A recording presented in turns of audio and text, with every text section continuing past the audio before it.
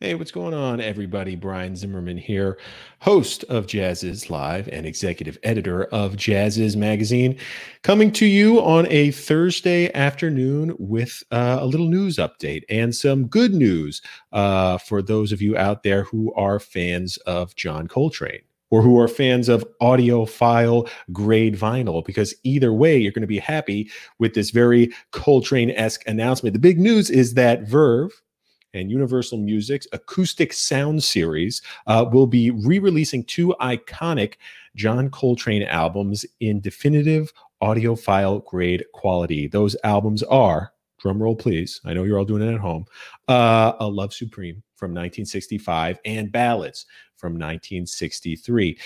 Both albums were originally recorded for Impulse Records at Rudy Van Gelder's studio in New Jersey, and the sessions feature, the iconic tenor saxophonist with his classic quartet, McCoy Tyner on piano, Jimmy Garrison on bass, and Elvin Jones on drums. Elvin, coincidentally, recently had a birthday. I think it was like 2 or so days ago. So happy birthday, Elvin. We know you're drumming up there, holding that rhythm down. Anyway, these LPs are presented in stereo. And yeah, like I said, Coltrane fans, high-grade audiophile vinyl fans, you're going to want to check these out. This Acoustic Sound series launched not too long ago, August 28th of this year, with its inaugural releases of, let's see, what were the first two releases? Oh, Stan Getz and João Gilberto's landmark Getz-Gilberto album, and Louis Armstrong meets Oscar Peterson. So those were the first two releases in this Acoustic Sound series. All of the albums in this series, and they do have more planned, are mastered from the original analog tapes, pressed on 180-gram vinyl, and packaged in high-quality tip-on gatefold jackets. So great for collectors out there. Coming up in the series next month, they're going to have two releases, a pair of Nina Simone albums early on in the month, and then a Sarah Vaughan album and a Clifford Brown album coming out at the end of the month. So a lot to look forward to from this Acoustic Sound series. And I just wanted to bring the Coltrane records to your attention, because I know we got a lot of Coltrane fans out there, myself included. And in the spirit of this announcement, I thought we could walk through some of my favorite Coltrane records, with the caveat that these aren't like the most well-known Coltrane records. I kind of wanted to dig into the deeper cuts of Coltrane's discography. So we'll go through 5 albums of Coltrane's that I love, and that I hope receive some wider recognition. As I'm going through this list, let me know what you think, and feel free to write in what your favorite Coltrane albums were. Again, I'm going for the deep cuts. So, we all know Giant Steps. We all know A Love Supreme. We all know My Favorite Things. Those aren't going to be in the list. Blue Train, not going to be in the list, because I wanted to dive a little bit deeper into his discography and maybe turn some of you out there onto some new Coltrane recordings. So that said, we're going to get into this list. And like I said, please let me know what your favorite Coltrane recordings are, even if they're the big ones. I just want to hear from you. Anyway, first on the list is the album Coltrane. It is just called Coltrane. By the way, let me say before we get into this, I'm going in order of year they were recorded, right? Because Coltrane's discography did a lot of recording in kind of batches, and then the albums were released, throughout the years due to contract and stuff. So this is order of year recorded. First on the list is Coltrane, right? Which was recorded for Prestige Records in 1957 and released in 1957. It is Coltrane's debut as a leader. It is called Coltrane. It was reissued later as The First Train. But this is 1957. So Coltrane, by this point, had some recognition from his time in the Miles Davis Quintet, but had yet to record Kind of Blue, or Kind of Blue had yet to be released. That was 1959. So he was getting big. The buzz was growing. People knew that this Coltrane guy was someone to look out for, but he wasn't huge the way he was after Kind of Blue was released. It's got a couple of Coltrane originals on there, a couple of pop standards, as well as this cool take on the tune Time Was. Got Paul Chambers playing bass. Tootie Heath is on drums. Overall, it's a really great album. And, it's Coltrane's debut as a leader. So definitely one worth checking out, even though it doesn't get the mention that some of Coltrane's more famous albums do. But Coltrane, from 1957, first on the list. All right, we'll move right on to the next album on the list, and that would be Coltrane's Sound. Now, this was recorded during the My Favorite Things session in 1960, but wasn't released until 1964 on Atlantic Records. First of all, that cover art. I mean, how cool is that? Just look at it. It was designed by an illustrator named Marvin Israel. He also did some stuff for Sonny Stitt and Charles Mingus and Milt Jackson. You'll see some albums by those artists that look kind of similar. But this is just peak, sheets of sound Coltrane. Again, McCoy Tyner on piano, Elvin Jones on drums, Steve Davis is on bass for this record. And it's kind of just that definitive Coltrane sound. It really is. And you hear it on some classic Coltrane compositions here as well. Central Park West, Equinox, 26-2. When I close my eyes and I try to envision the Coltrane sound, that sheets of sound all over the place, linear lines, unconventional vocabulary, this is probably the album that my ears are hearing. So that's number 2 on my list, Coltrane Sound. Perfect name, I guess. Number 3 on the list was recorded in 1961, and it is Africa Brass. Okay, so this was his 6th release on the Impulse label. He kind of found a home on the Impulse label. Some of his most iconic records were made under the Impulse banner. And Africa Brass, what can you say about it? It's kind of like a ragtag big band album. It's got 21 musicians on it, including Eric Dolphy. On reeds, Booker Little on trumpet, Freddie Hubbard on trumpet, Julian Priester on trombone, Reggie Workman on bass. One whole side of the album, one entire side of the album is this 16-minute composition, Africa, which was arranged by Eric Dolphy and Coltrane, and kind of tried to take that classic John Coltrane quartet sound with McCoy Tyner's piano voices and blow it up, expand it into a big band format. So, the album is kind of worth listening to just for that experiment alone. It's kind of the beginning of Coltrane's infatuation with this large ensemble, which we'll get to a little bit later. But the other side of the album, so the first side is this composition, Africa. The other side is this really hip take on Greensleeves. Coltrane trying to, again, capture the same magic that he did with My Favorite Things. He does for Greensleeves. And then another Coltrane composition called Blues Minor. It was, this is more or less modal jazz. So just a few chords, right, stretched out over time to give the instrumentalists a lot of room to explore. And it happened to influence a lot of minimalist classical composers who, like Steve Reich,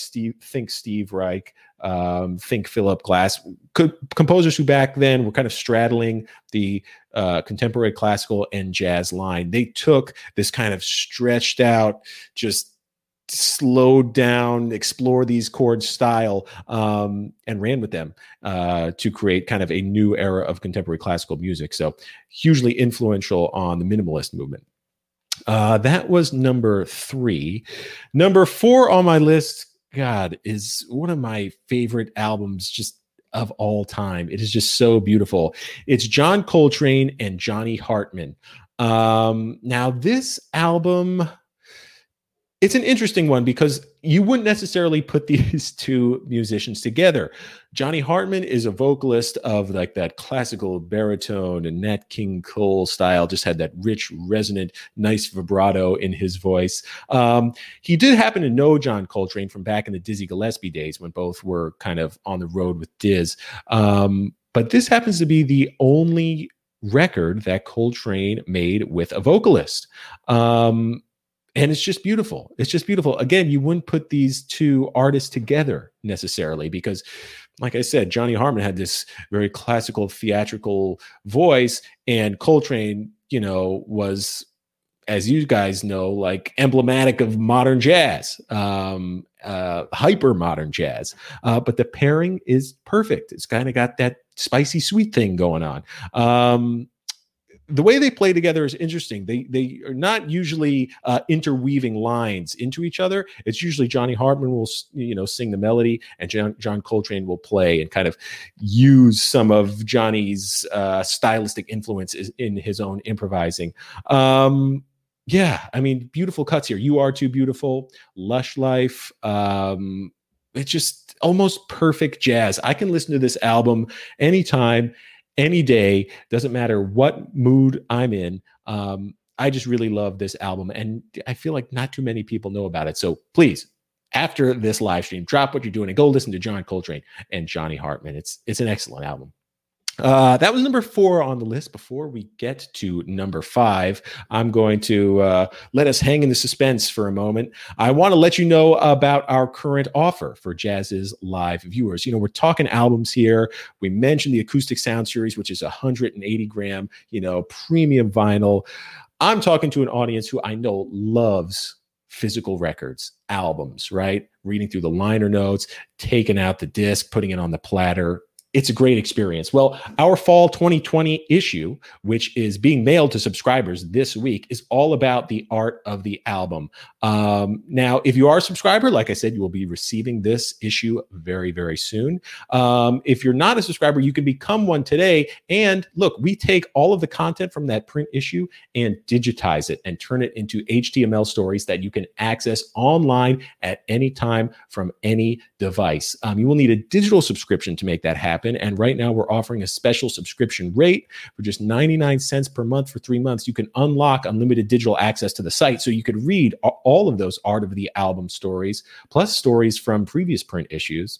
99 cents per month for 3 months. And we'll enroll you to receive a complimentary print issue when we mail our next issue this winter. Okay. And big announcement here. The theme for our winter issue is Jazz on Film. Jazz and film. So we're talking jazz scores, movies about jazz musicians, jazz documentaries. It's going to be a real cool issue. We're just kind of in the beginning stages of it now. But like I say, you sign up for that 3 months trial subscription right now, we'll enroll you to receive that winter issue when it's ready to roll out of the presses. Come December. Anyway, hey, we got some people saying hello to us. Smooth Jazz family. Hello to you too. Thanks for watching as always. All right. We are ready now to move on to the 5th and final album on my list of, again, Coltrane albums that I love, that I feel are not at the top of his discography, but definitely deserve wider recognition. And I'm going to end with Ascension. Okay, Ascension is the 5th album on my list. It was recorded in 1965 and released in 1966. So released a year before Coltrane's death in 1967. And wow, how do you explain it? I mentioned the large ensemble thing. So he's back in the large ensemble. It's free jazz. It's spiritual jazz. It's gospel jazz. It feels like a church service. It's, just striving to reach some other plane of consciousness. That's the only way to describe this album. It is a continuous suite. No breaks, 40 minutes of continuous music with, motifs that kind of start with a theme, and then really open up to improvised solos. No set chord structure or rhythm, really just musicians collaborating together to make beautiful spiritual music. The only direction that Coltrane gave to the soloists who appeared on this album was ascend, basically. The name of the album is Ascension. He wanted them to ascend. Just start, somewhere within yourself and crescendo. And again, try to reach some other plane of consciousness. And that is absolutely what you hear on this record. Coltrane doing that. Freddie Hubbard makes another appearance on this album. It was a pretty significant recording because it was released kind of at the beginning of the free jazz movement, when you think of like what Ornette Coleman was doing back in like the late 50s. But the stuff that Ornette Coleman was doing and Albert Ayler were doing, that was really kind of like small ensemble free jazz. That was the, format de rigueur of free jazz. And Coltrane just expanded that vision. How many people can I get to join into this collective consciousness at once? That was the experiment here. And it's really kind of a document of that communal ecstasy. So a really cool recording. It's not easy listening. This is not the Coltrane that you'll hear on the radio, but definitely a Coltrane album worth having in the discography. So that was my list of 5 deep cut John Coltrane albums, if you were. Some of my favorites that, again, I hope I turned you on to. It's just one man's opinion. Take it or leave it. And if I had the room, I would have added maybe either the Coltrane and Duke Ellington album. They had a wonderful collaboration. Olé, Coltrane Plays the Blues, The Avant-Garde, The Cats, that Tommy Flanagan record. Again, these are lesser known Coltrane albums, but really you pick any Coltrane album and you can't go wrong. That'll do it for my list. Again, I would love to hear what you have to say, your favorite Coltrane albums, even if they are the marquee albums. Let me know. And yeah, that'll do it for today's episode. I hope you enjoyed watching. If you like this content, please follow us on Facebook, follow us on Twitter, follow us on YouTube, subscribe to us on YouTube, click the notification button so you know whenever we are going live. That'll do it for today's episode. Thanks for watching, everyone. I'm Brian Zimmerman. See you next time.